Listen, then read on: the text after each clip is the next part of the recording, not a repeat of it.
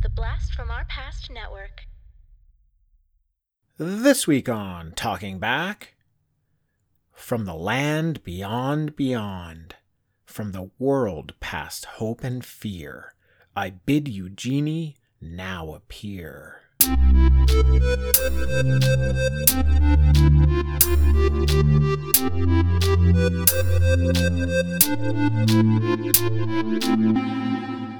Talking Back.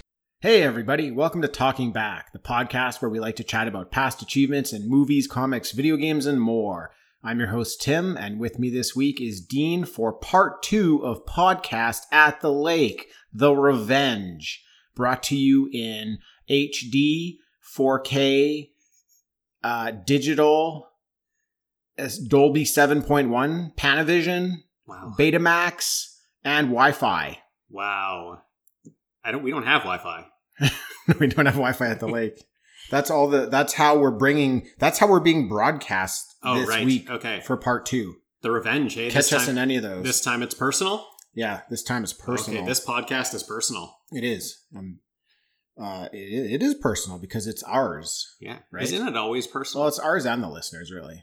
Right. It's not just ours. It's everybody's. Yeah. If it was just ours, we wouldn't release it. We just keep it. Right. Yeah. But we are actually putting it out there, so it's not just ours. No, it's everybody's. Yeah. Okay. Still at the lake? Yeah. We're going to do one more episode here. What's going on? You haven't been in the water yet? I do not go in the water. You're not going to go in the water? No, I did not go on a boat. I have not gone in the water. You have. Yeah, I've been all over the water. Yeah. I did not join on the boat today. No, you didn't go on the boat. Didn't go in the water. Yeah, so you kind of do lake different than most people. A little bit, yeah. Different. Yeah, Which is fine. Which is fine. To each their own. I did no watch... no judgment here. I did watch Blair Witch the other night, and that was scary. That's scary. Yeah. Good job. Had to close the curtains. Oh, yeah? Yeah. I was a little scared that there'd be a face in the window. Yeah, that's a problem. Yeah. Okay, well, that's good.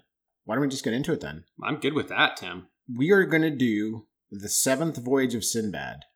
This one was more of the, like, when you're at the lake, lying on the couch, and you just throw some movies on in the afternoon. This is one that would hit the VCR for me back in the day. Right. I still have this on VHS. But this seemed like the type of movie you could go to the lake, and there's nothing really to do, so you throw this one on, and you just lie there for an hour and a half, and you absorb it in all its glory. And Tim, that's exactly what I did. Yeah, that's perfect. That's how you should do it. Yeah, I have, we'll get to it, but I have memories of this movie, but I don't have memories of, like, actually watching the movie. Like, I don't have memories of what the movie's about. I don't have memories of really any of the characters except for one. I just remember it was on when I was young. Yeah. So watching this time, super fresh. I know nothing about it, absolutely nothing. So I'm hoping that you bring some knowledge to this one, because I just sat down on an afternoon at the lake, threw it on, and I feel like there needs some explanation. Well, why? Why, you didn't get it, Dean? No. You didn't get it? No, I got it. You want me to bring a little bit extra? Yeah. I always do that. I always do that. I'm mildly insulted that you're even questioning if I would bring that this week, Dean. I was more just like trying to set you up, like prop you. Okay, thanks. I was going to say that this was always on. Yeah. You said this was always on. It was always on because I was always watching it on my VHS. And that makes sense. I loved this movie. Yeah, and I still do. For me, this movie is kind of, what do you say, the white whale? Like the one that in my mind I've had this memory of this movie and never been able to figure out what it was. Never been able to. I thought for a little bit, I thought like maybe it's Land of the Lost. Maybe that's what I have in my mind. What I had in my mind is Cyclops dude. Yeah. Okay. I had that image so much ingrained into my mind, and I couldn't figure out what movie it was from. I've never been able to find it before. Nice. And then you suggested this for the lake. I looked at the cover. Yeah. Cyclops boys on the cover. Yeah. And as soon as I said it already brought feelings to you. You're like, oh, I think I know stuff about that movie. Like that, you've done an episode with our friend Corey on first 5 movie memories. Yeah. That is my number 1 first movie memory is Cyclops. What a great movie memory. I know. And I've never been able to track it down. So just to see it and just to like put it on, I was super pumped to watch it just to like get those feelings back. Yeah. This is a great kids movie. It's rated G. Yeah. And there's a lot of interesting things in it that we'll get into. But a really good movie for a child to watch. For sure, yeah. For lots of reasons. So I viewed it often as a child. It was one of my favorites. So we decided this would be a good fit for part 2 of Podcasts at the Lake. Yeah, and it is. It's going to be good. I agree that it's a great movie for a child. It's a great movie for anybody, but it'll work for a child. Yeah, I enjoyed it, but I was screaming at Sinbad a couple times. Well, there's some stuff in it. Yeah. It is from 1958. Yeah, that's amazing. This is our Looks great. second oldest movie that we've done. What was the first? Well, pull it out. Come on, Dean. Creature from Black Lagoon. You got it. That was the one. 54. 54. Creature, okay. yeah. Okay. Creature. Mr. Gilman. Yeah. Heck of a guy. Stand-up dude. Yeah, he's stand-up dude. Yeah. Misunderstood. Of course. For sure. Yeah. Had his swamp invaded. Got shot with a spear. Acted reasonably. Yeah. Under the conditions that he was For sure. thrown into. For sure. That is a monster movie, but he's not the monster. I'll just leave it at that. Wow. Yeah. You want to hear more? Listen to episode 16 of Talking Back. Our Halloween special. Ooh, spooky. Creature. Eerie, Tim. Yeah, eerie. Blood curdling. Blood curdling, yeah. Lacerations. Oh, okay. I can't get enough of those Halloween episodes. Yeah. I wish Halloween happened every month because Definitely. it's such a fun episode. It's coming up again soon. Oh, I can't wait. We're getting closer. And we have nothing on the schedule yet. It's already been scheduled in my mind. Ooh. And I'm scared. Oh, man. Okay, I'll fill you in later. Oh, thanks. In the dark. Okay, yeah, we'll shut off all the lights. And you just tell me. I'll whisper to you. You just be like, Frankenstein. We're doing Creature again. Okay. Enough silliness. That is the end of the silliness. Yeah. There will be no more silliness in the podcast. It's all serious stuff now. Yeah. If you're looking for more silly, just turn it off now because there won't be any because we just got it out of our system. We're very serious dudes. Yeah. Okay. This is a very serious movie.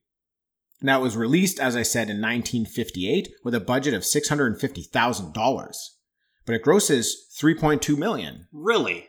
Yeah, that's pretty good. It sounds great. Yeah. So, money doubled. Is double your money. Is good. Oh, right. Or doubled, your money is doubled. Yeah. Double your money and you've doubled your money. Double your money and you have more money to buy things.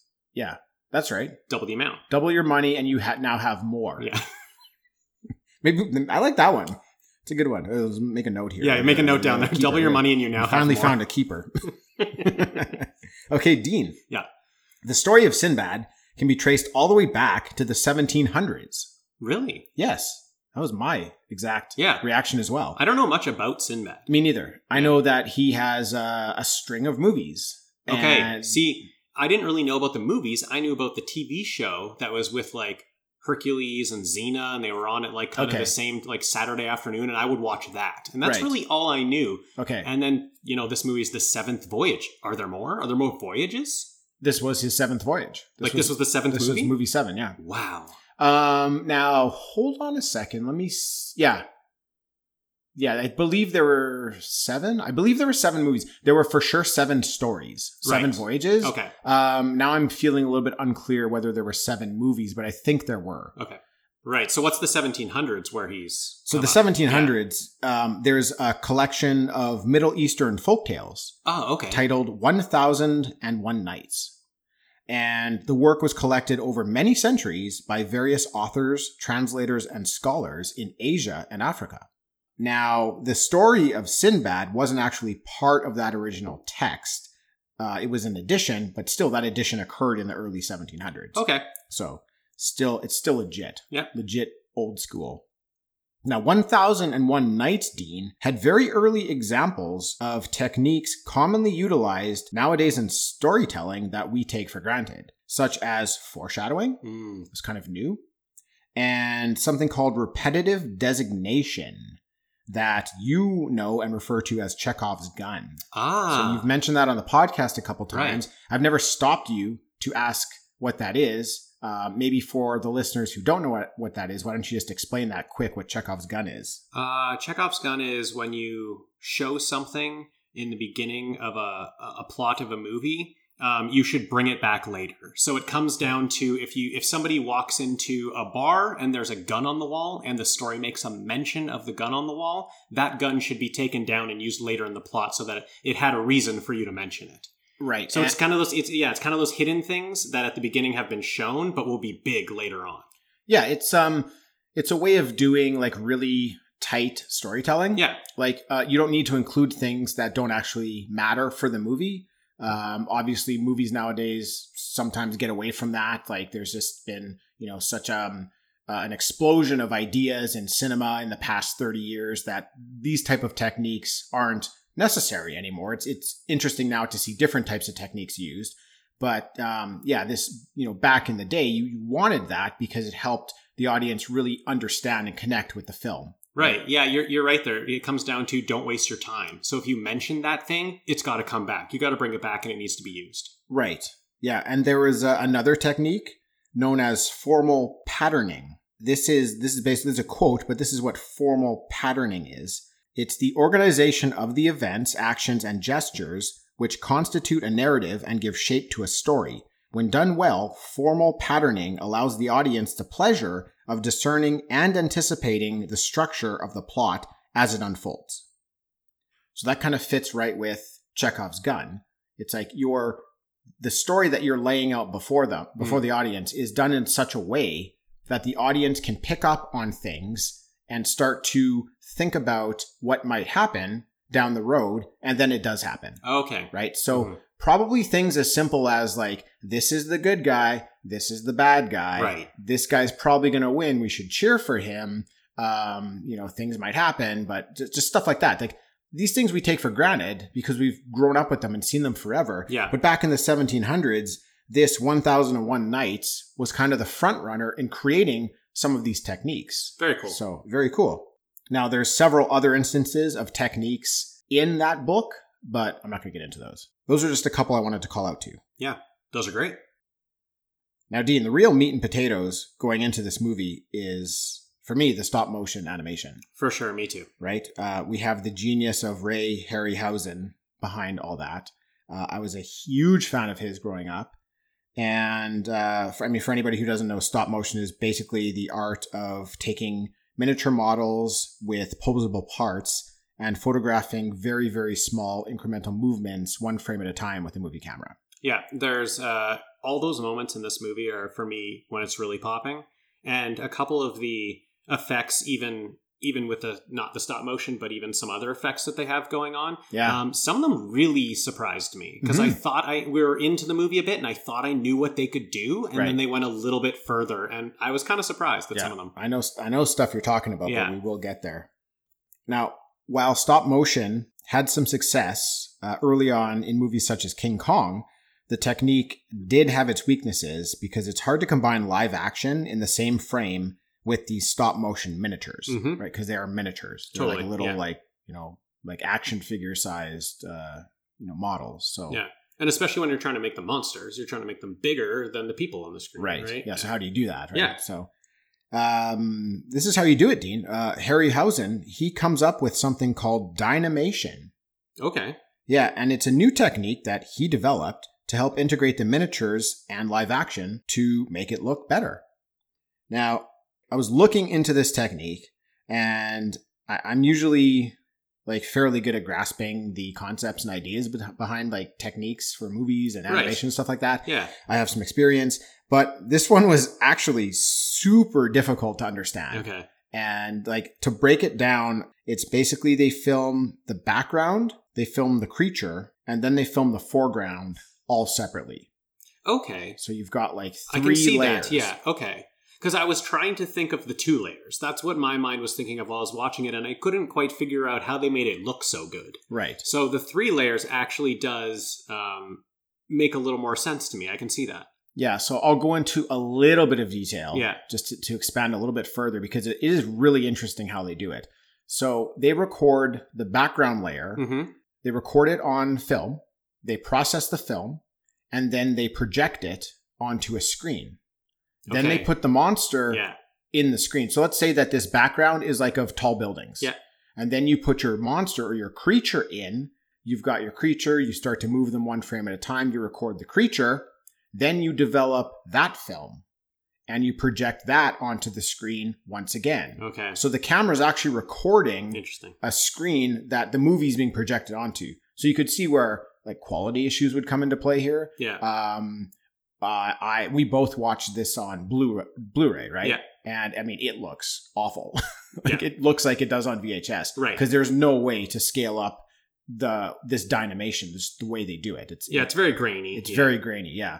So it's a very intricate process there, but for sure. Very, very cool. Yeah. And that basically what that allows Harryhausen to do is to bring the live action down to the size of the creatures. Instead of trying to bring the creatures to the size of the people, you're bringing the people down to the size of the creatures, which is very cool.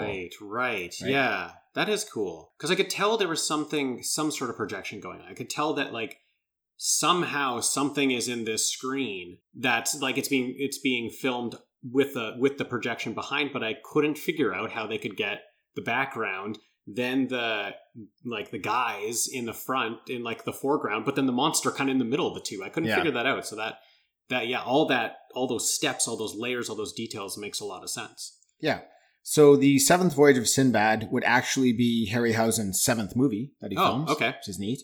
And it takes Harryhausen 11 months to complete the stop motion animation for this movie. Wow. It's a long time. Yeah. So very arduous task to do all that, obviously. For sure. And there's like a number, it's not even just one monster. Like there's a number of stop motion creatures. Yeah, there's a handful of them in there, yeah. One other thing I wanted to call out to before we get to the story is the music, because the dude who did the music, Bernard Herrmann, has done a lot of good stuff. He did the music for Citizen Kane, for Vertigo, North by Northwest, Psycho, Cape Fear, Taxi Driver, and many more. Wow. So he's got he's got some all hits. The greatest movies ever. Well, yeah, he was big with Hitchcock, and then he's got a bunch of other like really cool directors that he worked with. So awesome. Yeah. All right. Well, that takes us to the story. So cool. Let's get into it. Okay, let's get into the story. Okay, Dean. Yes. Earlier I mentioned foreshadowing was one of the new techniques.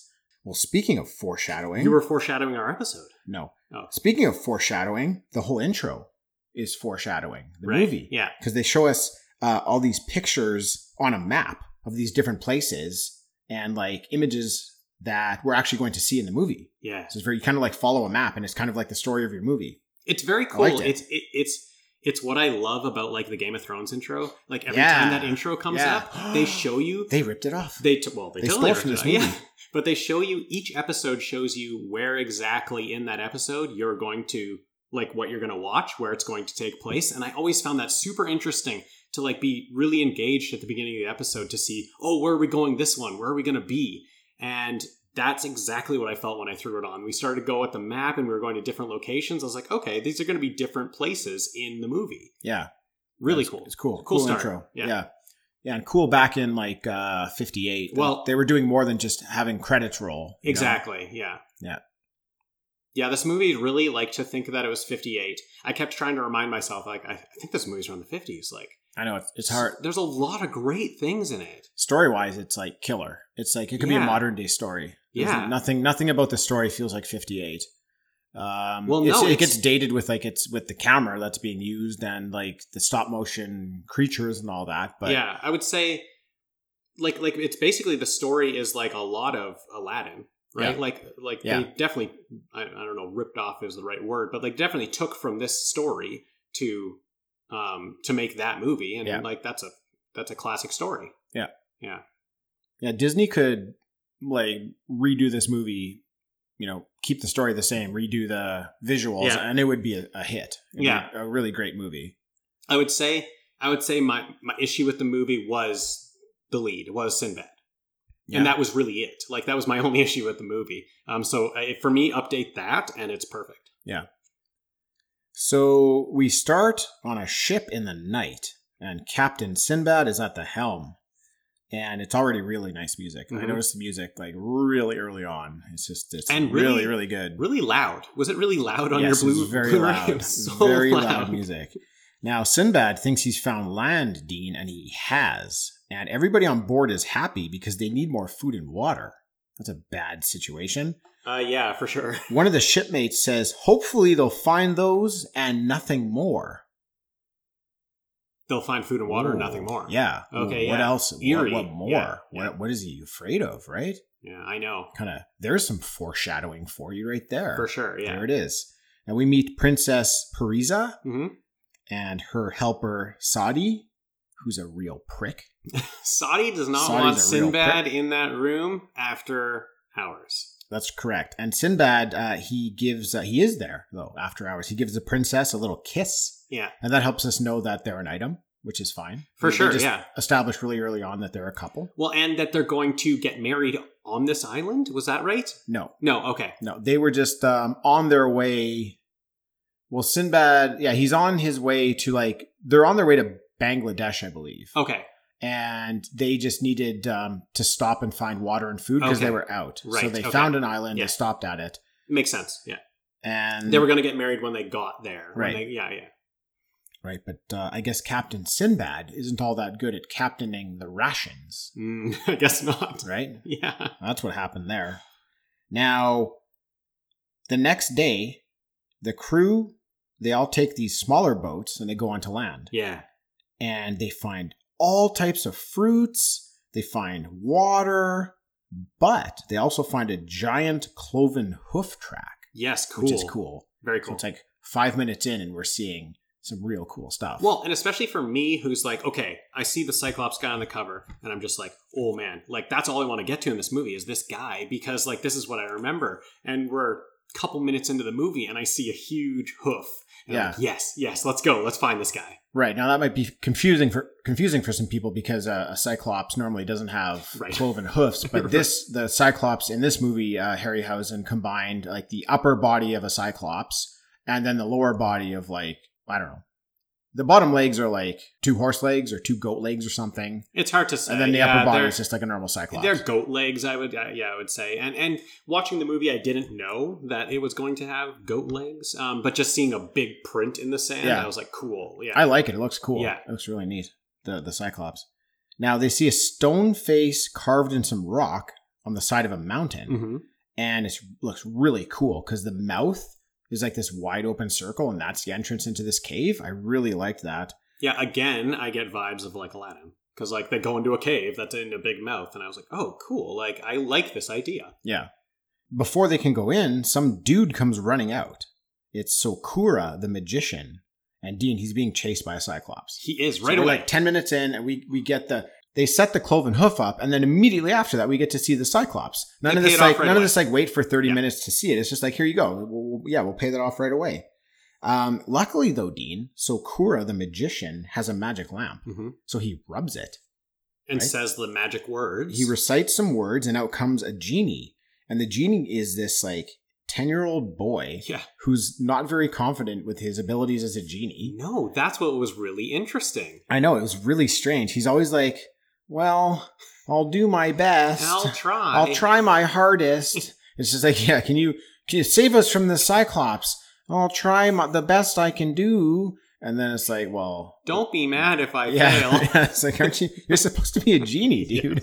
Yes. Use your magic power. Not the take on genie that I'm used to. No, definitely not. Not confident at all. Yeah. Which is interesting that it was a child. It really... for me, it made it a lot more believable that the genie was a child and not be confident in his abilities. Right. Yeah, it does make sense for that reason that, he is a bit of a child, and maybe he is just learning the ways of being a genie. Maybe you can't just become a genie right away. Maybe you have to train at it. And they don't really straight come out and say it, but basically they allude to it a little bit in this movie that Sokura has somehow created this lamp and put that boy in it. He was the one who created this. Yeah. Which is why he wants it so badly in the movie. Right. Okay. And I didn't get that. Yeah, it's something you have to have seen it a bunch of times and kind of know all the dialogue in the movie. There's just some things at different parts where if you put it all together, you're oh, this is what's happening here. Yeah. It makes sense. And I did get the feeling that the boy was trapped in there. The boy was new to the lamp, and that would make sense why he was like, oh, well, I'll try. I'll use my powers as best I can. I used to be a boy, so now I don't know. So I'll try to be a genie for you. Luckily, he is able to create an invisible barrier in front of the Cyclops. He's a great genie. He pulls it. I wouldn't say, he definitely would not say he's a great genie. I would say he's trying his hardest. He puts this invisible barrier. I think that's the coolest thing he does in the movie is this invisible barrier. It works really good at stopping the Cyclops from progressing forward. Yeah. But it doesn't stop the Cyclops from tossing giant rocks at the men as they try to escape in their boats. I love that. Oh, it's cool. He like totally outsmarts. Yeah. Like, so you right away you know that he's actually kind of smart too, even though he's this big monster. Yeah. He grabs a rock, throws it over the barrier, and almost hits them in their boat. Almost, and still capsizes the boat. For sure. Because it's such a big boulder, just the wave knocks their boat over, knocks the magic lamp out of the boat, and it sinks to the bottom of the water. And the Cyclops goes into the water to retrieve it. So that's all he wanted. Yeah. Right? So Sakura was running out of that cave with his magic lamp. Yeah. That's what the Cyclops wants. And the Cyclops ends up getting it. Which I like. Taking it back. It's cool. Yeah. It's a great opening to the movie. Like right away you get the action. Right away you get the setup of, what we're going to be going for later in the movie. Yeah. So this Sakura fellow, he's imploring Sinbad to go back for the lamp. He's just like, we need to go back right now and get it. We have to have it. And Sinbad's he's having none of it. So obviously at this point, you're getting these sinister vibes from this Sakura fella. For sure. Right? Like he's dressed all in black. He seems sketchy. He looks a bit sketchy. Yeah. And he's just a little bit different than everybody else. Yeah. And he doesn't you kind of already know that. I mean, Sinbad's the hero, and Sinbad doesn't want to do what he wants to do. So you get those feelings, you get that vibe early on that okay, if Sinbad doesn't want to do what this guy wants to do, then it's probably the wrong thing, and I don't like him. I'm against him. Yes. So Sinbad and his crew arrive in Baghdad, is what I have in my notes here, not Bangladesh. Okay. I mixed it up. I got the B's and the A's right. And Good then job. I failed after that. Well, that's okay. I'm sorry. I also didn't know where it was. It's Baghdad. Now, they arrive there on a very important mission, Dean. What's the mission, Tim? It's a mission of love and peace. What a great mission. Yeah. What better mission? Better mission than love and peace. Sinbad is bringing the word of peace between two nations at war. Yeah. Now, Sinbad's marriage to the Princess Pariza will bring peace to the two warring nations. The classic, marry the children, and then the nations can't fight anymore. Yeah, and it's classic, but they also, which I found interesting, they also take a moment for her to say to him, oh, are you just marrying me to, so that we are at peace? And he's like, no, I love you, and this is just helpful that our nations won't fight anymore because of it. So I like that they took that moment, because they didn't have to do that. Mm. But really, he's just marrying her for peace. No. Tim, he loves it.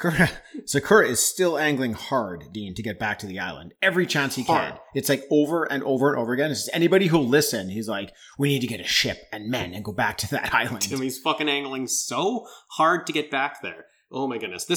Okay. We're gonna keep going. We're gonna keep going, but I do have one large problem with the movie. Well, maybe it's too early to get into that. It's probably too early, yeah, but this sets it up, how hard he's angling for this. Okay. Now, he gets an opportunity to show off some of his magic here. Oh. And we get Snake Lady. Snake Lady? We get Snake Lady. Is when I start sitting up in my chair. Oh, yeah? That kind of woke you up? It woke me up. So first the movie starts, it's right into it right away, I'm up. And then we kind of pull back a bit, so I sit back in my chair. As soon as he puts a lady in a giant urn. Cobra. Oh, and puts a cobra in it. And puts a cobra in it, and then breaks the urn, and we have Snake Lady. Yeah. I sit back up. I'm like, oh, okay, this is cool. Yeah, Snake Lady's neat. she is neat. Yeah. She's got many hands, many arms. Forearms. Many forearms. No, forearms. Not many forearms. She has 4 arms. She has 4 forearms. Yes, that's correct. That's accurate. Oh, man. She's got a snake tail. Snake tail? She's blue. She's blue, yeah. She looks like she's really enjoying being a snake lady. She loves it. She looks orgasmic. The way that she's loves being a snake. Her head's all the way back and her mouth is open. And she's like, this is the greatest thing I've ever felt in my life. Yes. If I'm 25 and Snake Lady gets out on the dance floor, I'm joining. Snake Lady's having a great time and I'm there with her. I'm joining. She's enjoying herself until the tail starts choking the head. What the fuck was that? So the snake and the lady apparently still have their differences. So. The tail starts choking her. Yeah. It's weird. Sakura has to back off a bit, and he's like, okay, claps his hand, says the magic words or something, and then they separate again. Yeah. This is a big moment for me with Sakura's character. Because up until this moment, I didn't really realize that he has magical powers. Yeah, I know. Like, he rubbed the lamp and said the words, right. and like that's all we've really seen. Right. And then they call him a magician, but at this point, it's like, oh, he's a magician, like he's a sorcerer. He got to show it off here. Yeah, and he gets to show it off more, and he's good. He's a good magician. He's good, yeah. And again, hopefully this will be the last parallel. I didn't mean to come in here and parallel everything to Aladdin. Oh my goodness, come on. I thought the last one was the last one. This is the last one. Jafar. Like, he is Jafar. So again, when I see him do that, I'm thinking, oh, okay, he's definitely bad. Like, so in that moment, I'm thinking, okay, for sure he's magical, and now he's for sure evil. Well, they play with that, though, throughout the movie. Like, you don't know for sure at this point that he is evil, though, because he's kind of back and forth with being redeemable for a little bit more, for a little while. We know he wants this lamp, right? But he hasn't actually done anything wrong. We visualize him as like a bad guy for the way that the movie's portraying him, right? Like, we have our hero, we have our princess, we need a bad guy, so we look at this guy. But what has he really done? He really wants to go back to the island to get this magic lamp. Well, who wouldn't want to get a magic lamp if you could go back and get a magic lamp, right? Yeah. So if we analyze what's happened in the movie, you're 100% right. That he actually hasn't done anything wrong. And that should really work in the movie, that we kind of trust him at certain times. But I think the way I'm feeling while I'm watching it, maybe it's because I've seen Aladdin and I'm making those parallels, but the way I'm feeling in the movie is that Sinbad doesn't trust him, so I don't trust him. He doesn't, but he's just untrustworthy. He's not a bad guy. Yet. You are right. I didn't feel that watching, but as you're breaking it down, it's like, at this moment, he has done nothing wrong. I just feel like I don't trust him. And you're meant to feel like that. Yeah. But yeah, I mean, you wouldn't, I wouldn't call him a bad guy quite yet. Yeah. Just because he hasn't really done much. But he does this great snake lady, and then he's asked for another trick, basically. Yes. Yeah, I wasn't really going to get into that. Why don't you tell it then? Oh, okay. It's not really. I was just going to skim over it. Yeah, it's not really a big deal, but he's asked for one more trick. So he says he's going to tell a fortune. He's going to tell the future. Yeah. And he says, like, basically the world is doomed unless he's allowed to go back to the island and get the lamp. Yeah, he basically says, like, this peaceful marriage that's going to bring the nations together is going to fail. Yeah. And there's going to be war and death. And they're like, how dare you talk like that? And he's like, dude, you just asked to see the future. I'm like, this is what I saw. Yeah. Right? Like, again, he's kind of like, he gets labeled as the bad guy here because he's foretelling of this terrible future. But he's like, look, you asked me to tell the future. That's what I saw. Yeah. Don't get mad at me. Don't shoot the messenger. So for me in this moment, it's him doing the angling to get back to the island. And so I like when they're like, oh, no. Like, we don't need to go back there. I can see that you're just making that up. Right, yeah. So I like that. Like, I like Sinbad, and I like the parents in this moment where they're like, oh, I see through you. Right. And so at that moment, I'm like, this movie's kind of smart, because I feel like in other movies, they'd get fooled at this point. Exactly. And they just go back because he said this. I'm like, no. Right. They know this guy just wants to get back there, and they're not going to be fooled. Right. They see he's trying to manipulate them. Yes. And they're like, no. And they throw him out of the city. They're like, They're like, if we see you tomorrow, we're going to gouge out your eyes. Yeah, Holy right. fuck. Like, exactly. Actually, yeah, for a guy who hasn't actually done anything that bad yet, that's pretty rough. Yeah, so they do cast him out. Yeah. So as hard as he's tried, it's obvious that Sakura is going to need to take like more drastic actions here. For sure. And he does. For sure. He sneaks into the princess's room in the middle of the night and uses a magic gas to shrink her to about 4 inches tall. Cool. It is cool. So the next day, everybody finds the princess. Her father declares war because of what's happened to her. And Sinbad goes right to Sakura for help. Yeah. Right? So I liked that he didn't go to Sakura and like grab him and start shaking him and be like, what did you do to the princess? Right? Because that's not apparent that he did it. Right. Because Sakura foretold this fortune to be happening and now it's starting to happen. So Sinbad's like, oh, this guy, he knew about this, right? Because we asked him. So maybe he can help somehow. Yeah. So The more you're talking about it, the more I'm okay with it, because as they've set it up, Sakura has actually done nothing really wrong to them yet. While I was watching it, I was like, that was my one problem. Yeah. Was just like, this guy's angling so hard to get back to this island.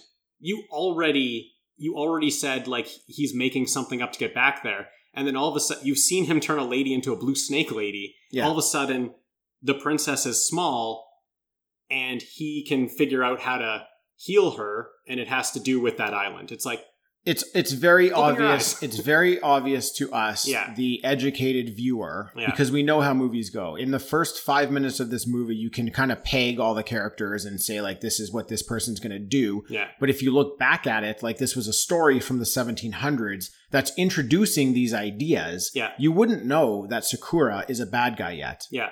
Especially since it's in a book, and you can't really visualize, or you can't really see what he looks like. I'm sure they described what he looked like in the book, but that's why I like sitting down and talking to you with it about it, because I didn't really realize, like, we are seeing more of Sakura than Sinbad does, and then everybody else does. So we know he's doing bad things, but actually, if I take it from his point of view, he hasn't done anything wrong or evil. No. He's really just, Sinbad's just kind of like, well, no, we can't afford to, like, bring all those people back to the island, so that's not important. It's not really, he's not saying no because it's evil. He's saying no because it's not an important thing right now. Right. So he might not think that this is the guy that did it. Right. Now, this is actually the point where we do see Sakura actually do something bad for the first time. Yeah. Right, because he did shrink the princess. So we know. We know. And then they go to him the next day and they say, can you help out with this? And he says, I can, but there's only one way to do it, and it's I need to make an antidote. But we have to go back to that island that we were on. How convenient. Yeah. Because he needs a shell from the egg of a rock. Yeah. Which is like a giant two-headed bird. Yeah. He needs, he's only missing that egg to finish the antidote. What is actually interesting is that he does need that. He does. I find that very, like, so when I think about that, then it's like, well, yeah, I think you're right that we don't really need to question him. I mean, like, we see him do something wrong, but the hero, like Sinbad, wouldn't necessarily question him at this point. No, because he's actually not even lying about Sinbad has gone to him to help because he's like a powerful dude. Like, he's got powers, right? So they find the princess shrunk, and they're like, oh, maybe Sakura can help unshrink her, right? So Sinbad needs more men for this journey, though. And he goes to the criminals of the city and asks for volunteers. Oh my goodness. It's funny. They're all just like, fuck you, man. We'd rather die here than die on your shitty boat. And like, you're going to go to an island of monsters and all this stuff. And it's pretty funny. But he ends up getting enough to make a full crew complement. Well, and they head to the island. And there's one dude in this crowd that keeps putting up his buddy for all the stuff. He's like, oh, my friend Jacob over here. He's not afraid of your Cyclops. Right. He's gonna go on the boat. Right. And he throws him under the bus a couple times later in the movie. And that guy's just kind of like, he's always like, I kind of like, okay, the guy, he's challenged me, and now I need to like show him that I can do it. Like, he's always just like, show him I'm not afraid. Yeah, like, I'll do it then. It's like he's getting dared, right? Yeah, this guy keeps throwing him under the bus. I love it. I like him a lot. I like him a lot, too.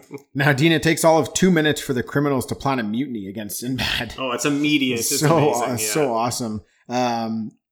Also, Sinbad is carrying Princess Parisa around in a little container, which I think is really awesome. Yeah, it is. In his pocket. It's awesome. And he hasn't told anyone that the princess is shrunken. That's right. Nobody knows except for him. Right, that's right. And there's really, really cool effects here. This might have been one of the things you were alluding to before. This was the thing, Sinbad and Parisa are having a conversation, and he's huge and she's tiny, and he's eating out of a bowl of grapes. Yeah.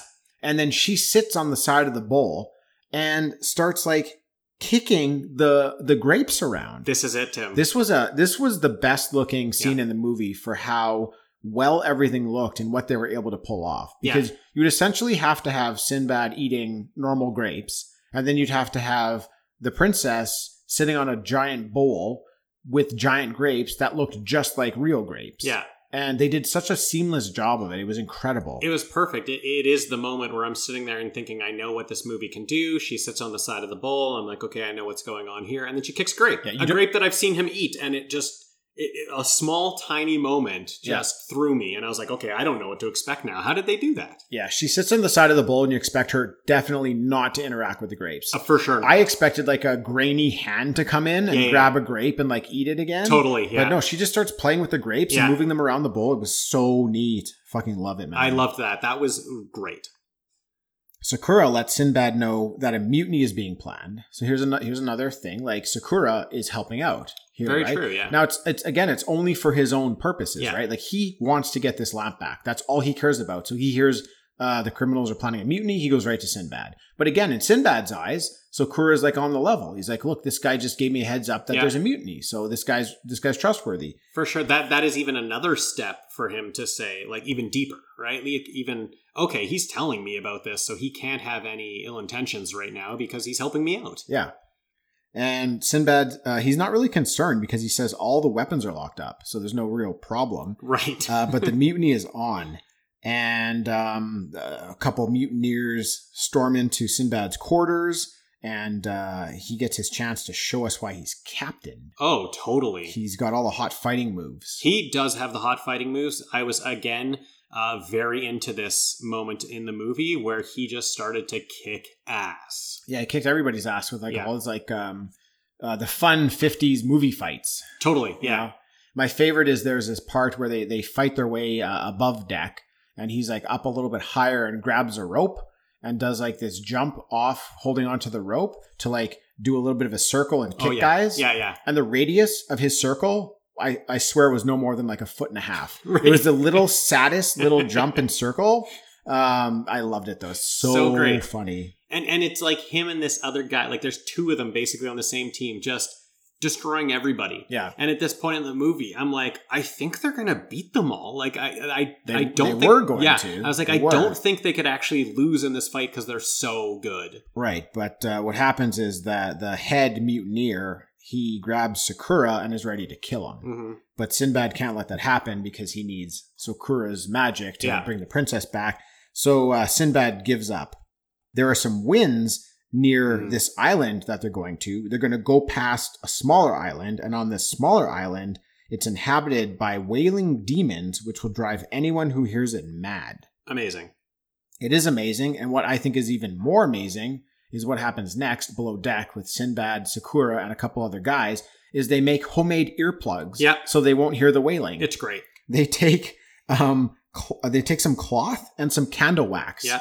They melt the wax onto the cloth and put it in their ears. And it's like now they're safe from this wailing. I thought that was really ingenious. I think it's really cool, Tim. And because it's so old, the movie was from, so long ago, and it's sort of based in time even before that. Did they even have cloth in the 50s, Dean? I don't even know. I don't know, Tim. But like, it's so much better than a movie now where they just have to put in earplugs to get past some sort of, something that they don't need to hear. They had to make it. And for me, I'm with you. It's like so cool that they actually came up with a way, even though it's only cloth and wax, it's just two things put together. But this is showing you how smart they are. Yeah. And so like you've seen their fighting, you've seen how smart they are. So at this point, we love this hero. We love Sinbad. Like he's smart, he's athletic, he's heroic. Right. And I think the cloth part specifically is kind of tells us that, like the intelligence part. Yeah, it was a really nice touch, and I really liked it because that's not something that I had remembered from any of my previous viewings. Makes sense. Because it was meaningless to me. Makes sense. But seeing it as an adult, it was like, that's a really cool little thing that they just did there that I never picked up on. So yeah, and especially like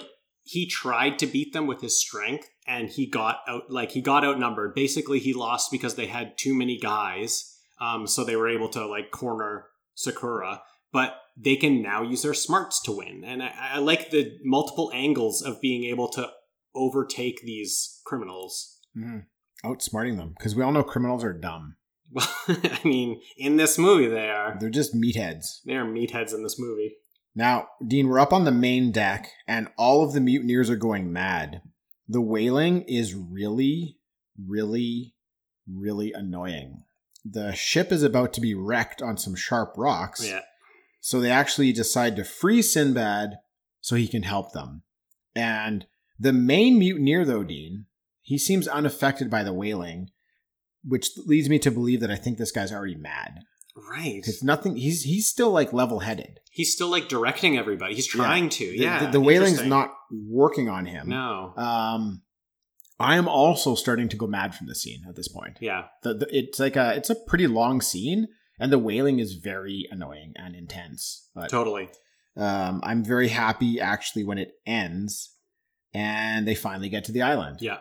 The island of Colossa, I think. The island of Colossa. I don't remember. The island of Colossa was the name. I was excited that we had got back there. Oh, totally. Which is so cool for them just to have this little 5-minute scene at the beginning of the movie, because now we're pumped to get there. Yeah. We would probably be pumped if we just had heard about it, but not as much as if we saw it. Like, seeing it in the opening is just creates that excitement in us already. We got to see what's there. Exactly. Instead of just like a myth of what's there, we saw what's there, so we're excited to get back. Yeah, and I mean, when we say what's there, we mean the Cyclops, but also we know that there's a magic lamp there, right? Which is cool. Yeah. It's fun so far. Like, the bad guy is out to get this magic lamp. Yeah. You know, the good guy's out to save his princess. Yeah. And we're going to an island of monsters. Great. It's fucking awesome. I love it. Yeah, it is fucking so awesome. So fucking cool. And the monsters look good. They do. They look great. Yeah, we're talking about a movie from 1958, and the monsters look great. Totally. This is a monster that stuck in my mind when I was a kid. This is my first memory of a movie, is this monster. I couldn't do this now. Yeah. I couldn't make these monsters look this good now. No way. No. So they finally get back to the island, Dean, and they unload a giant crossbow. Oh, I forgot about the giant crossbow. They bring for defense because they know what's there. So cool. So Kuro gives them plans for a giant crossbow. Yeah. So they unload this crossbow. I'm so stoked. Well, I mean, like you mentioned before about this Cyclops, I loved the Cyclops as a kid. I loved all the monsters in this movie. You've known about those like mythological creatures before from stories and stuff like that, but to see them on screen and interacting with people, it was so fun. I just definitely loved it so much. Yeah, and Tim, to bring it back to the crossbow, that is a very Chekhov's gun moment, because that's one of the anglings that Sakura's doing when he gets back with Sinbad when they reach where were they going? Baghdad. Yeah, when they reach Baghdad, that's what he's angling. He's like, look, I got these plans for a crossbow. We can make this crossbow and we can go back and defeat the Cyclops. So what's the reason for that? What's the reason for showing them? We're going to bring that crossbow with us this time. It's very much that Chekhov's gun. Mm-hmm. I wish they had toys for this movie. I really do. Definitely. Me too. I would have died as a kid to have like a Cyclops and some of the other stuff in this movie. I want it now. Because I buy it now too, yeah. That is my first movie memory. I want that Cyclops.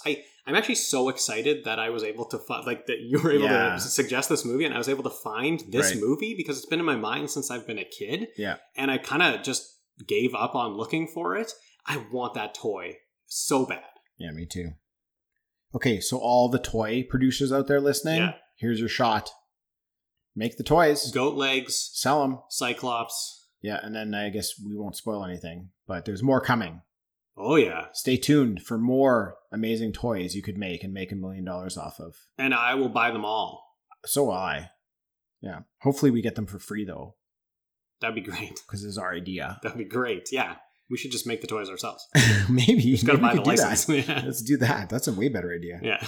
Remind me to edit all that stuff out. Talking Back merch coming up. We'll just do it ourselves.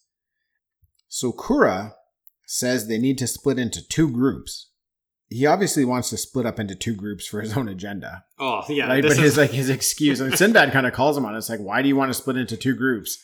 And he's just like, it's in case one group gets caught. Right. Then the other group can free them. Yeah. He's like, in case one group gets caught, they can scream to the other group and the other group can come free them. It's such a blatant, it's so bad. Bullshitting to get Sinbad to go away so this guy can go and do his own shit. He's just like, okay, yeah, that island that has that egg, it also has the lamp. And when we get to the part where we got to get the egg, I think we should split up. Yeah. I'm not going for the lamp, I promise. No, I promise you, I'm going for the egg. I'm just taking the long way. Yeah, and something you don't really learn until a little bit later is that so Kura's like lair, like his castle, is on this island. Like this is his home base. This is where he resides. I didn't even know that. No? No. Oh, that's because later on we get to his lair, right? Oh yeah, I guess so. I never even really thought about that. But this is like his home. That makes sense. I thought just all that shit was there, and he just like do what to do with everything. No. Yeah, this is that where makes he sense. is. So totally it's like another reason why he wants to get back to the island. Yeah. Like he's just trying to get home. Yeah, really, right? Like he's been taken by Sinbad on this boat to Baghdad, and he's like, "Hey, everybody, we should go back to this island to get this magic lamp." But really, he's just like, "I need to get home." Yeah. Like, also, I'd like to sleep in my own bed tonight. Any boats going in this direction because I'm lost, out of place. I feel for him now. Oh wow. Sakura sends Sinbad's group into the Valley of the Cyclops. Great. Yeah, that's going to take him to where the Rock live, right? And they're all going to meet on the other side at sunset. Mm-hmm. That's the plan. Very, very sinister music in this valley. Oh yeah. I'm definitely getting a very unsafe feeling here. Yeah. It's called the Valley of the Cyclops. Yeah. It's very large. Like it looks like a place where a lot of Cyclops would go. It's so beautiful though. I always love this moment. Maybe my favorite moment in the movie as a kid, just seeing them all kind of like start walking into this beautiful valley with like a river, mountains and trees and everything is really nice. Yeah. It's probably like the maybe largest landscape moment in the movie where you can see the furthest and see how big everything is. Yeah. I can get that. It is very big. Like there's no reason, no question why the Cyclops would choose that as their place to reside, right? It's just this massive, like large, wide open, beautiful area. Definitely. Sinbad's group, they come upon a giant club with spikes it's right beside some traps with human skeletons in them. So this looks like the, perhaps the Cyclops, like kitchen. Oh yeah. Or like staging area for, definitely for his meals. I definitely let out a like, oh shit, when I saw that big club. Oh yeah. I was like, whoa, that thing looks dangerous. If someone's big enough to wield that thing, look out. Yeah. So Sinbad's team end up finding a cave full of treasure, and they all start collecting as much as they can, but the Cyclops comes back, it captures them and locks them all up in a cage. This part looks really good. It does, yeah. This is the most a Cyclops interacts with humans, and it picks up like five of them. Yeah, picks them up, puts them in cages. Cage, yeah. And cool. I was just specifically looking at it. I mean, I'm not like, it's 58. I'm not judging it as hardcore as I can. It looks great though. Like when the Cyclops has a man, the man is stop motion as well, so that they can kind of work together, and it looks really good. Like there isn't really many moments where I'm like, that just doesn't look real. Like it looks solid. Sakura, he comes to see what's happening, and what's happening is the Cyclops is cooking one of the dudes rotisserie style. This might be my favorite Sakura moment. Yeah? When he just like, he's sneaking. He's just got but like he's being seen. Well, he knows what he sent them to, right? He knows exactly what he did. He's hoping they get killed. He just straight up ignores everything that anyone is yelling at him. Yeah. And I think it's great. Yeah. Dude, this guy getting cooked, though, was so fucking annoying. Oh, I know. He's like, Sinbad, help me, Sinbad, help me. He wouldn't stop. Sinbad, help me. He's just wailing, help me. And it's like, dude, Sinbad is locked up in that fucking cage over there that you were just locked in that you couldn't get out of. What's Sinbad gonna do? Totally. I was yelling at my TV there. I was too. I was like, he's in the fucking cage. Like, do whatever you can on your own. He's next. He didn't get you out earlier. Yeah. I don't think he can get you out now. But here's the interesting thing, Dean. Mm-hmm. He can get them out. He can because he's got the princess in his pocket. And I forget at this moment that he has the princess. This is a great it's very like this is one of the things I love in movies now, where they show you something early, then they take it away for so long that you forget that it can be something in the movie, right? And then they bring it back right at that moment. This is the first time, maybe like the earliest movie where I've seen that, where they show you the princess small and you forget about her and they don't bring her back until she's needed, and it's like this big moment where you're like, yes, of course she can help. Right. And she does. They pull her out, and he's like, nobody can speak of what you're about to see. Yeah, and cool. Pulls her out and asks her to pick the lock for them. Yeah. So she does. She lets them out. And while all this is going on, this is Sakura's moment to go into the Cyclops treasure and find the lamp. Right. So he finds the lamp. And coming up the cliff, Dean, are the other group of guys who Sakura was with. Right. But he had asked them to stay put while he could go and try to get this lamp. Yeah. Now, he left them at a forbidden river, and he told them no one should drink out of it. For if you do, you will immediately be poisoned and die. And this is another scene with your buddy there, who's like hype man here. Yeah, well, they're all like they're all dying of thirst, right? Yeah. And they've got this beautiful looking river in front of them, and that one guy is like, "This guy's good to try out the water, Jacob's right? Not Aren't you good? It. Aren't you? You'll try it out, right?" And then this guy's just like, "Oh, are you daring me to try out the water?" And then sure enough, he starts drinking from it, and then they all start drinking from it. They love it. It's basically wine. It's wine, yeah. It's like the river's red, yeah, like wine, and they start drinking it, and it turns out to be wine. Yeah. None of them, like, I guess it's kind of interesting because none of them immediately die. No. But what happens is they all come, like, stumbling over the hill here. Yeah. Where the Cyclops is. Yeah. And they're all fucking hammered. They're drunk as shit. And Sakura is getting chased by the Cyclops now. All hell's breaking loose. And these drunk dudes come stumbling, and they're all just like they're just like, hey, and they're talking, just like, and they're all like kind of walking their way easy over. Targets, man. Yeah. But they start fighting back. They're totally. They're tossing a couple spears, and then the Cyclops picks up a tree and is just squashing these drunk dudes one after another. I love the tree squashes. They all get killed. Yeah. I kind of liked it because of Sakura's foreshadowing of like, look, if you drink from here, you're going to die. Yeah. And basically what he's saying is like, it's alcohol. Yeah. You need to be sharp on this island. You can't be drunk on the island. So if you get drunk, you're going to die. Right. That's just the way he made it sound, was like, if this hits your lips, you'll die. You'll immediately die. Yeah. Because you need to have your wits about you here. Yeah. I like that a lot. I never really thought about that. I like that a lot. So I like that they did all get squished by the tree. Right. It was fun. It was really cool. It was a fun moment. Yeah, a bunch of drunks like trying to fight a Cyclops, and they get tree smashed like one after another. Yeah. It's really fun. It looked pretty good. It did look good. Yeah. What's happening for me here, though, is a little bit problematic, and it's this classic, like I don't know, I'll say 1950s, but it's just because what we know with Creature in this movie, but I'm sure it happened earlier.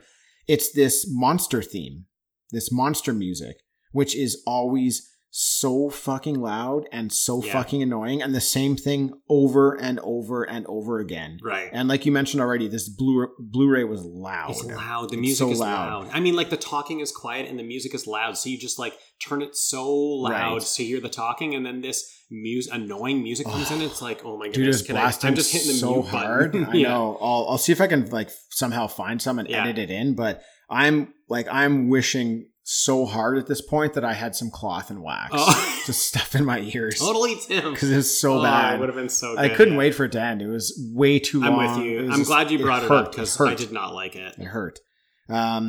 So Sinbad, though, our hero, he's able to burn the Cyclops' eye with a torch. And then as it's kind of blinded, he's able to lead it to a cliff where it falls to his death. Oh, shit, yeah. And the music is finally over, Dean. Yeah. And I can go back Cyclops is dead. I can go back to living my life again. Yeah. Sinbad now has a hold of the magic lamp, though, and won't let Sakura have it. Yeah. Which is a good call. Yeah. Guess he kind of realizes something might be up here. He's got some bad feeling in his gut. Yeah. Well, at this point, he's been in a cage, and Sakura has been right outside that cage, and he's been like, Sakura, let us out. And he's just kind of like ignored him. Well, there's and a Cyclops. Right past there was him. a Cyclops running around, like killing people. But he was right beside the cage, and he just kind of snuck by it. Yeah. So our team, the Cyclops is dead, so they're all free of the cage, and they start scaling some cliffs on the way to find the rock egg. And they get to the top, and they find this giant egg. So Kura says they should keep going higher up because they'll be able to find some eggs that have already hatched. Well, that seems smart. For sure, yeah. Idea. And I'm really down with this point because I feel like we're still getting the egg. Like we haven't just abandoned that part of getting the egg. It wasn't just a ploy to get to the island. Like we're still trying to collect that egg. So I like that we're going on with that point. Mm-hmm. Two of the team, though, are tired of climbing. Yeah. And they would rather have some breakfast. Yeah. So they start breaking this egg open. Right. But what comes out is it's a baby rock. They wanted an egg and instead they got some chicken. Yeah, I know. They must be just like so happy. They were, yeah. Sinbad is talking to Parisa about the lamp and Sakura and like how he really wants it. And they don't really know what's going on. They're kind of suspecting him a little bit here. She says she could fit into the lamp because she's tiny, right? Yes. So she actually goes into the lamp to speak with the genie. This was such a cool scene. One of my favorite parts, Tim. It's just so like, cool. These are the types of things as a kid you think with your imagination. Yes. Like, what would it be like to go into the genie's lamp? Like, what does it look like in there? What's the living environment like? Parisa goes in there and she meets the little genie, and they're both the same size. And it's like this really cool set that they've created. And they get her to like slide into it still. Yeah. Like she starts sliding, and then they cut to the set and she's sliding into it. And it looks really cool. Like, again, it was a moment where I'm like, this looks better than it should. Like, this looks great. Yeah, it was really good. So she's talking to the genie. The genie says that he would love one day to return to the real world, but someone needs to call him by his name.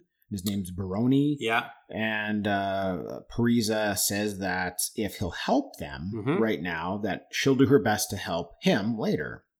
And all she wants to know is the magic words that will call him from the lamp. Yeah. So he tells her. He tells her the words are, from the land beyond, beyond, from the world past hope and fear, I bid you, genie, now appear. For me, this is a really cool moment because the words have already been spoken. They've been spoken already by someone else. So we have heard them before, but Sinbad and the princess don't know. They don't know how to use the genie. They don't know how to get the genie out. So she goes down into the lamp and reasons. It just talks with him, just as nice to him to try to figure out those words. And again, a moment that I don't think needs to be, they didn't have to add into the movie, but add so much to the movie. They could have just forced it out of Sakura. There could have been another way to get those words, but I love that she goes down in, gets them from him on a friendly basis so that he's okay with them using him later. Right. And I like that he's hesitant too. Totally. I don't know if I want to tell you the words because this is such a then huge you're my master. Power. Yeah. He's just there's so much power involved with this lamp that I don't know if I trust you. I don't know if I can tell you the words, but he ends up doing it. Now back to the cliff, the mother rock has returned to the site of her young one being cooked over an open flame. And she's none too pleased. Really, really cool looking creature model here, though. Giant. Very cool. Giant now two-headed bird who's fighting and killing these guys. One of the best looking. I mean, they all look great, but this was one of the best. One of the best looking ones. It's really good. Now, this next scene here, Sinbad ends up losing the lamp. Sakura is fighting with it, fighting for it with another guy. Yeah. Ends up killing that guy. This guy who gets killed ends up throwing it back to Sinbad first. But Sinbad gets captured by the rock. He gets knocked out, and he gets placed in the nest of the rock. Right. And he's got the lamp. And Sakura is able to capture the princess, the mini princess. Yeah. For me, Dean, this is the point in the movie where Sakura goes full evil. Yeah. Because now he's murdered a guy, right? We've seen him kill a dude to get the lamp. This is his act of... This is for me where he's now officially the bad guy. He no longer just has an agenda to get back to his home island where he can get a lamp that he wants. It's no longer just manipulating people. It is now murdering. I wonder if there wasn't enough wax in his cloth. Maybe he went half mad possibly here. Yeah. I don't know. I never thought about that before. I haven't either. I feel like he's going to just do as much as he can. He did seem to go start to go a little bit over the edge here, though, after they got off that boat. But I'm sure that's not the case, but it is interesting. I do feel like once he hits the island, he's way worse than what he was before. It could be just he's so close. Yeah. But also, maybe he didn't have enough wax. Yeah, who knows? We don't know how those earplugs work. Don't know. Sinbad wakes up in the nest, and there's no one around. So he calls out the genie and asks where Parisa is. And the genie tells him that she's with Sakura in Sakura's cave. Yeah. Now, Dean, I feel like Sinbad probably could have figured this one out for himself. You don't really need to call out the genie to ask, where they are. It's he already knows there's a cave at the foot of the mountain, right? He knows Sakura is still alive. The princess is still alive.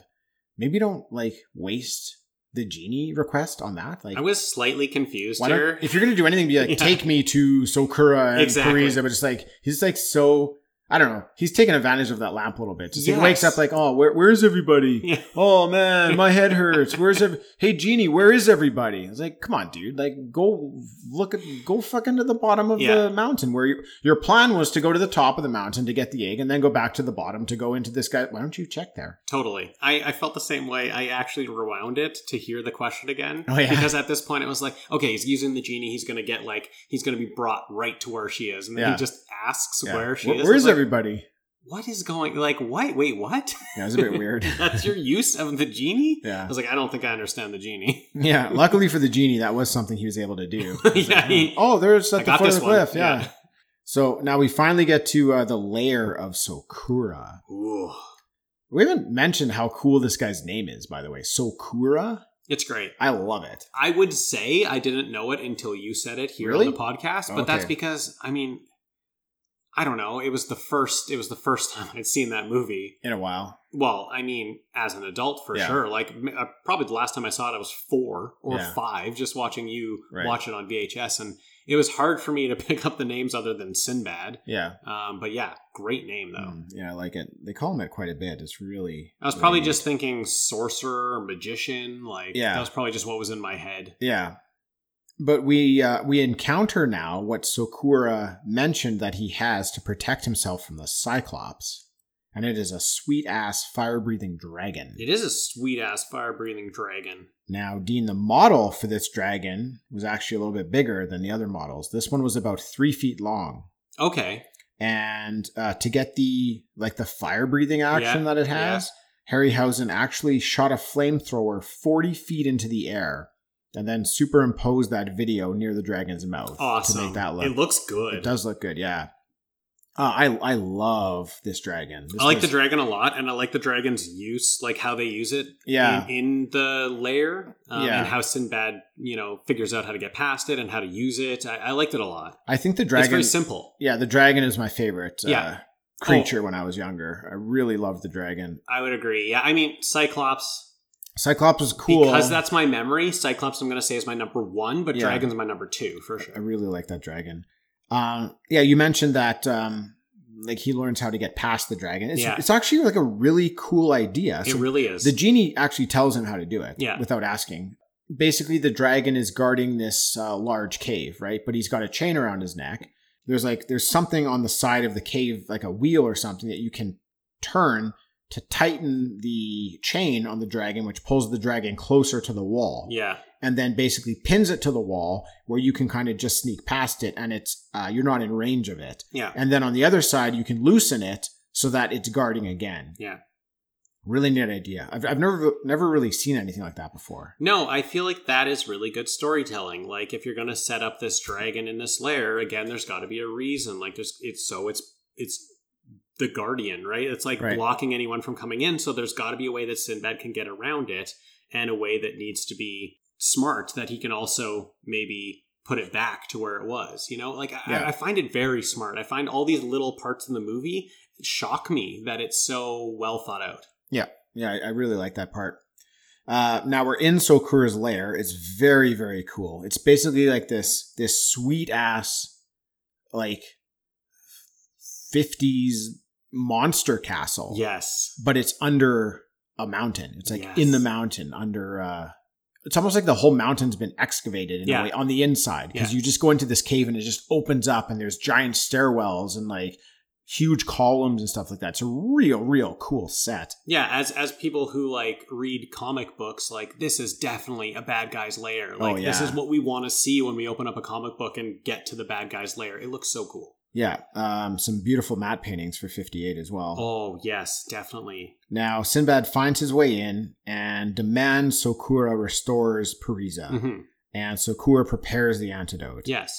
And they've done this a few times in the movie so far, but they have the most amazing smoke in this movie. I know. It's like so like rich. And it's always like a different color, and there's so much of it, and because they're using it as like the potions in ways, or like magic, that if you smell the smoke, something's going to happen to you. I really liked it. Oh, totally. Really something that has really, really stuck out to me when I was watching is smoke. Like the smoke game on this movie. It and different colors. Like it's not just. No. It's so strange. It's so vibrant. Good. It's the most colorful thing in the movie. It's like, for some reason, the smoke pops so much. And honestly, we haven't said it yet, but the colors in this movie do really look good. Like I noticed that right away. Like right away from going like on Sinbad's boat and going sort of down into the princess's room. It's like the colors look good. I like how everything is sort of matching with each other. Yeah. Now we finally get the princess back to her natural state here. Mm-hmm. So the magic smoke has worked. Yeah, she was small for a long time. Most of the movie. Sinbad now has to give Sakura the genie because that was the deal. He's like, make the princess large again and I'll give you the genie in the lamp. But he doesn't do it. Now he says he wants to wait until they're on the ship. Now it's a bit of a dick move because he had a deal with Sakura. Yeah, I get it. Like, I get it though. Like, he's definitely getting the vibes from Sakura. Like, he wants to be safe. And like this sketchy guy, don't just give him the lamp right away. But Sinbad kind of goes back on his deal here. Yeah, that's true. Sakura's, he's had enough. He's had enough though. And he makes a skeleton fall from the ceiling. And it looks like Sakura's controlling it. Like, he's concentrating and trying to make it move. He's concentrating so hard, Dean, that he went cross-eyed. Did you notice that? I did notice that, yeah. Pretty funny. I mean, he has to animate that skeleton. That's a lot of work. And that skeleton is probably the clearest looking thing in the movie. Yeah. Like, because it's animation, it must be, right? Or is it a stop motion? I thought it was animation because it looks so clear. Like, especially on the Blu-ray, it kind of stands out that it's so clear. No, I think it's all stop motion. Wow, okay. Yeah. Yeah. I don't think there was any just like traditional animation in this movie. Right. That was a very successful part though. Very successful, very good. So I actually, when you throw on the Blu-ray, they show a little bit of that scene, like very brief amount. And I was thinking, oh, I wonder what this is going to look like when we get to it. Very successful, very good sword fight, like very good choreography between like an actor sword fighting with something that's not there back in 58. There's really nothing that I look at and say, that didn't work. Like, it all really works. Yeah, it was really good. Like, they start off in a room and they're smashing things in the room. Yeah. Throwing things at the skeletons, throwing things at them. They end up moving outside of the room into like a larger hall. They start climbing up a spiral staircase and fighting on the staircase. They actually reverse positions on the staircase, which is like would be really hard to do. It's one of my favorite moments, this fight. Yeah. It was a crowd pleaser because I know that for the next movie that they did, I can't remember the name of it.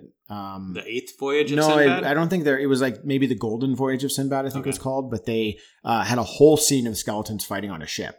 Ah, cool. Okay. So it was like the a trial, mutiny from skeletons. Okay. Yeah. But, it was cool. But Sinbad ends up getting the upper hand on the skeleton. Yeah, for sure. And that's good. I was worried. I actually was a little worried. Buddy Sinbad. The skeleton's pretty good. The skeleton was good. Yeah. Yeah. But the skeleton's dead, and Sakura can uncross his eyes now. Yeah, thank goodness. Because if you do that too long, you're cross-eyed forever. Cross-eyed forever, yeah. Mm-hmm.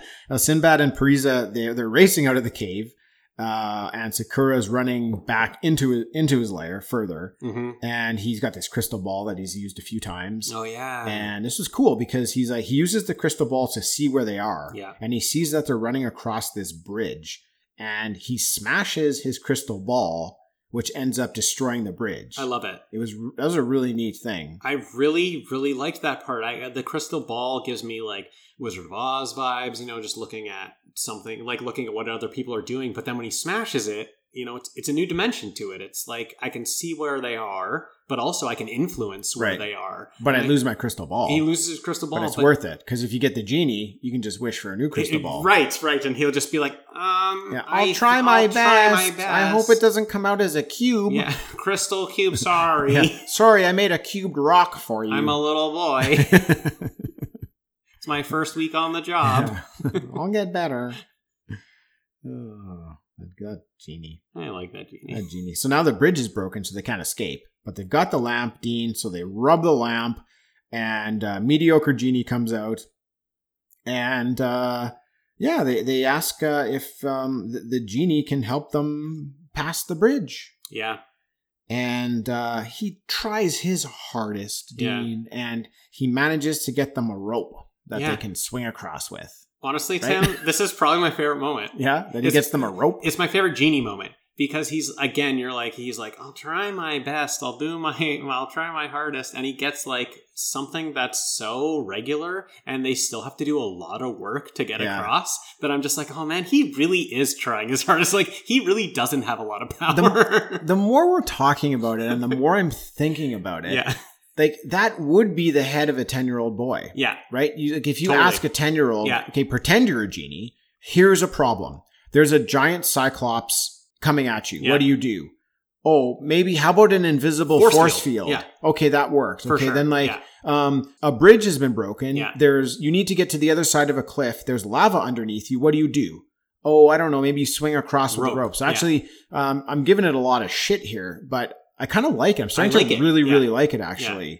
And like I'm saying, this rope moment is where I really understand. Where before it was like, oh, maybe that's what the genie does. Maybe genies would put up a force field. But at this moment, I'm like, oh, it's a kid. Right. And this is what a kid's thinking in this moment. He's like, yeah, rope. Let's do the rope. Yeah. I really like that, actually. Yeah, it's good. I'm liking it now. So they swing across to the other side, and Parisa here, she thinks she knows what she has to do to free the genie. Oh yeah, because he had told her some rhyme. Sort of like rhyme or riddle, and it kind of ended with like something with like burning and fire or something like that. Throw me into the lava. Yeah, so she takes like a real big chance. This is a swing, man. She throws the genie's lamp into the lava with below. him in it. Yeah, and oh, dude, is Sakura gonna be pissed? He's gonna be so pissed. This is what this guy was living so for. So fucking pissed, man.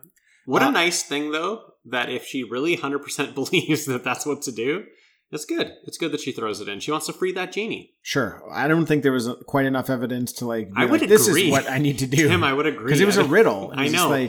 She's like, oh, here's lava. All of a sudden, this is what we should do is throw it into the burning lava because in his rhyme, the word fire was in it. It's like, light the boy on fire. Yeah, she was taking a big she took leap a big there. swing. She took a big swing, but it's okay. It's 58. I mean, one of the small it's going to work. Problems. Spoilers. It's going to work out. So Sinbad and Parisa, they sneak past the dragon again. They do the thing. The wheel. to get out again. They race outside, but guess who's waiting for them? Another Cyclops. Oh yeah. And Sinbad decides to free the dragon, Dean, and we get a monster fight. This is the best. Our first fucking monster fight in the movie. I'm awesome. so into it. I'm so into it. The Cyclops has taken more of your like MMA type approach here. Totally, yeah. He's punching and like grabbing ground and pound and going for takedowns. Yeah. And the dragon is relying on like one of the only things you're not allowed to do, which is biting. Right. Yeah. He's just biting. And it was a really great fight. Yeah. But if there were action figures, if there were toys, this is the fight that's happening with me on my floor when I'm a kid every single Saturday. So much every fun. Saturday I'm having that fight. So much fun. The dragon is able to get the upper hand though, Dean, and finishes off the Cyclops. Yeah. And I'm sad. I'm sad for the Cyclops. I was sad too. That's the second Cyclops to die, and I know. I like them so much that I do. I didn't like it too much. But I was sad too, and like I talk about best friends a lot. Who could be a best friend in this movie? I feel like it could only be Cyclops. Cyclops, yeah, he's kind of best friend material in this movie. The Cyclops didn't really do anything wrong. The Cyclops is being like taken advantage of. Yeah. You know, people keep stealing his stuff from him. I know. And he just tries to get it back. I just want to hug the guy. Yeah. And then he finds food and he just tries to eat his food. Yeah. But he doesn't get a meal. No. He gets thrown off a cliff. Yeah, he's misunderstood for sure. Yes. All of the Cyclops. I like Cyclops. Dean, there's no time to be sad though, because Sakura is leading the dragon through the Valley of the Cyclops after Sinbad. Oh, yeah. Sinbad's on the way back to the boat. Yeah. Sakura's chasing. Sinbad gets to the shore and he says, get the crossbow ready. So it's another thing here. We've all forgotten about the crossbow. Yep. Now they have it just when they need it, right? Oh, 100% I forgot about the crossbow by this moment. Yeah. But I like how it was Sakura's idea to create the crossbow for protection against the Cyclops, but now it's being used against his dragon. Amazing, Tim. So they wind it up and they shoot it into the dragon's shoulder. Yeah. And the dragon falls over and kills Sakura, lands on top of him and kills Sakura. I love it. That's cool. Yeah. Now Sinbad and the crew make it to the man boat to get back to their big boat, and the dragon just kind of ends up like passing out and dying on the shore. Now I also feel sad for the dragon.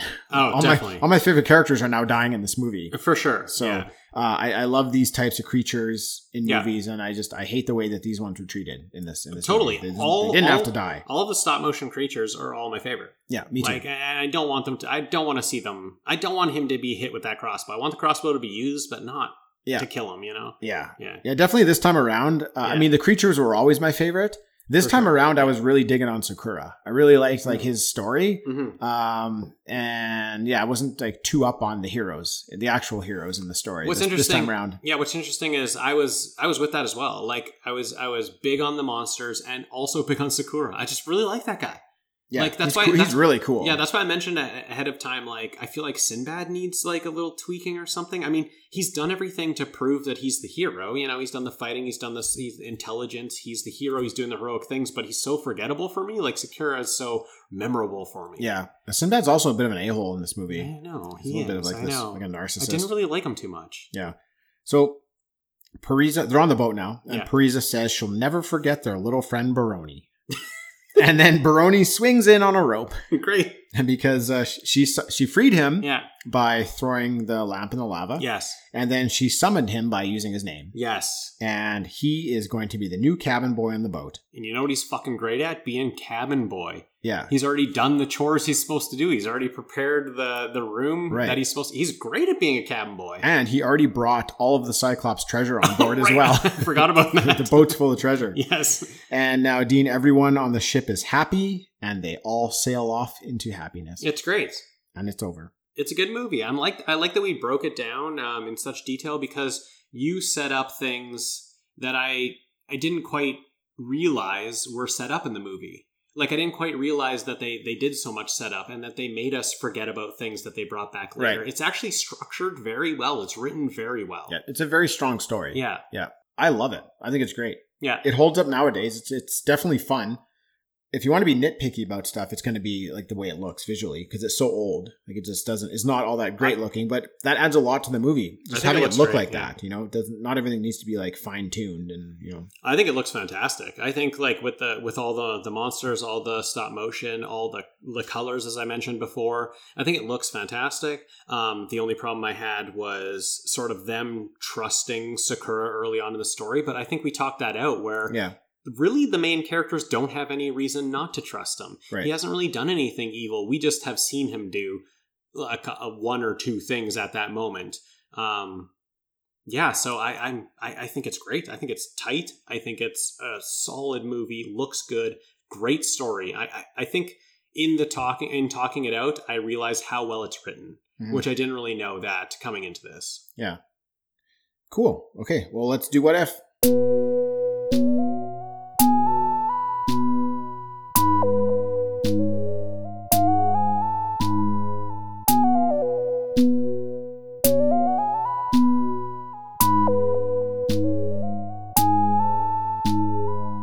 What if? So, Dean. Yes, Tim. My what if for you is, what if you had a magic lamp and only one wish? All right? What would it be? And you can't do this bullshit where I wish for more wishes. Oh, yeah, you can't do that. That's out shit. the window, you can't do that okay? Shit. I have one question. Yeah. Is Baroni my genie? No. Okay. It's just someone who's competent at being a genie. Yeah, just let's say a normal. Unless you want Baroni to be your genie. I like Baroni, but I don't think he can do very much. He's not going to probably deliver on your wish. So no, let's just say you have a magic lamp. Baroni is not in it because he's a cabin boy now. Yeah. You got a magic lamp that actually works. Wow. What do you wish for? This is really hard. One wish, really dude. hard, Tim. It's really hard to get this question on the spot. Yeah, I know, right? Okay. I'm putting you to the test. You are putting me to the test. You must have thought about this before. I don't think I have. I don't think I have thought Go about back this to little before. 7-year-old, 8-year-old Dean. Oh, well, when this question probably came up a bunch. Yeah, 8-year-old Dean is going to wish for something far different than I would probably now. Okay, this is tough.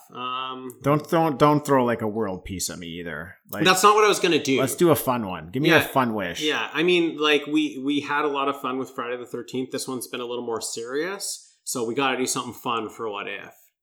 Let's see. I don't... Oh. You better not screw this up. I know. I feel so much pressure. Oh my goodness. Do you want me to go first? There's so much pressure. No.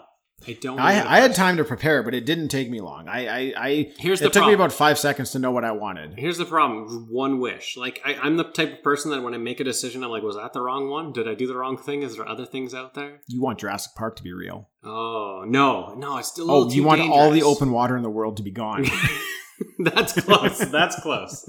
That's closer than Jurassic Park being real. One wish. Okay. I've got it. This is going to be weird. One wish. Yep. I wish I was a professional athlete. Yeah? Yeah, that would be my one wish. Okay. What sport? This is going to be weird. Yeah. Tennis. That's not weird. I don't have to rely on other teammates. It's just me. It's a solo game. You get to tour a lot. You get to see the world.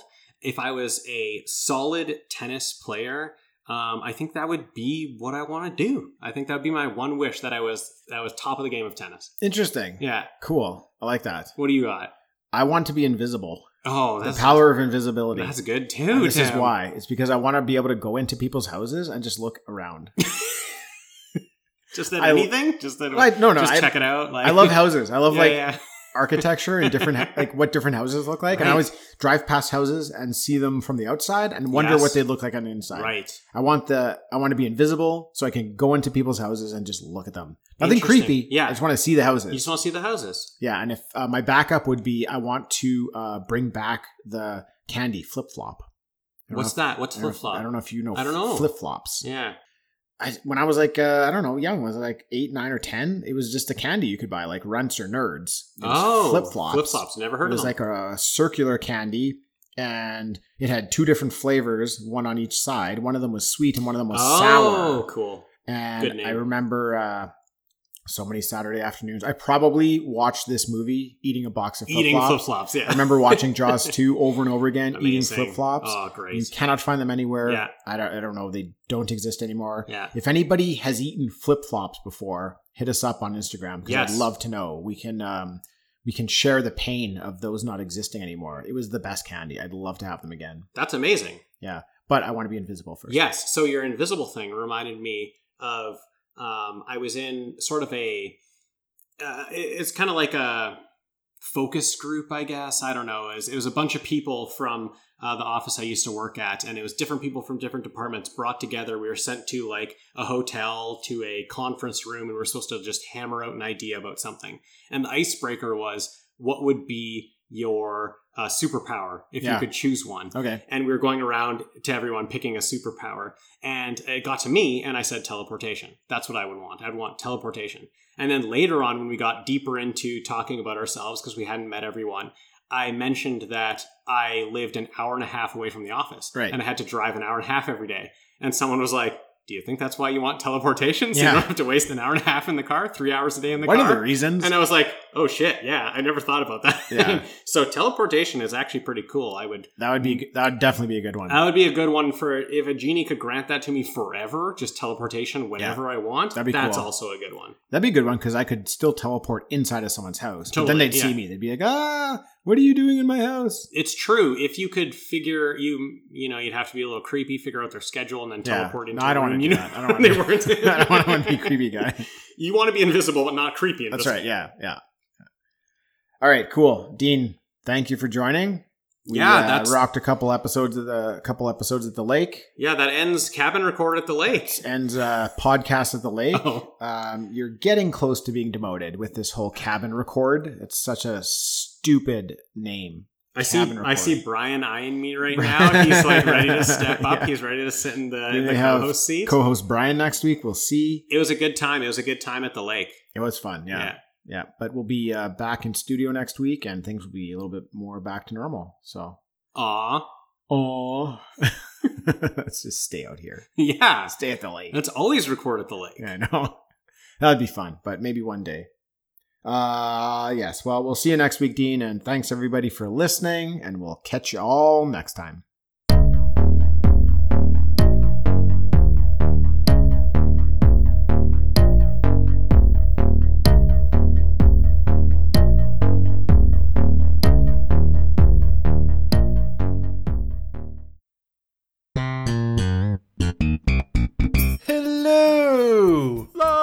La. I'm Adam. And I'm Corey. And we are the hosts of Cartwright, a Seinfeld podcast. We are breaking down every single episode of Seinfeld as we watch it, reliving this amazing show. That's right. It's a trip down memory lane for all of us 90s kids out there. You can find Cartwright, a Seinfeld podcast on iTunes, Spotify, Podbean, and Patreon. La.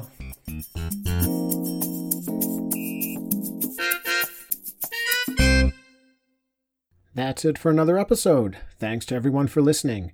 If you'd like to drop us a line, we'd love to hear from you. You can find us at Facebook, Instagram, and Twitter as TalkBackPod, or by email at talkbackpod@gmail.com. Also, please leave us a review on iTunes.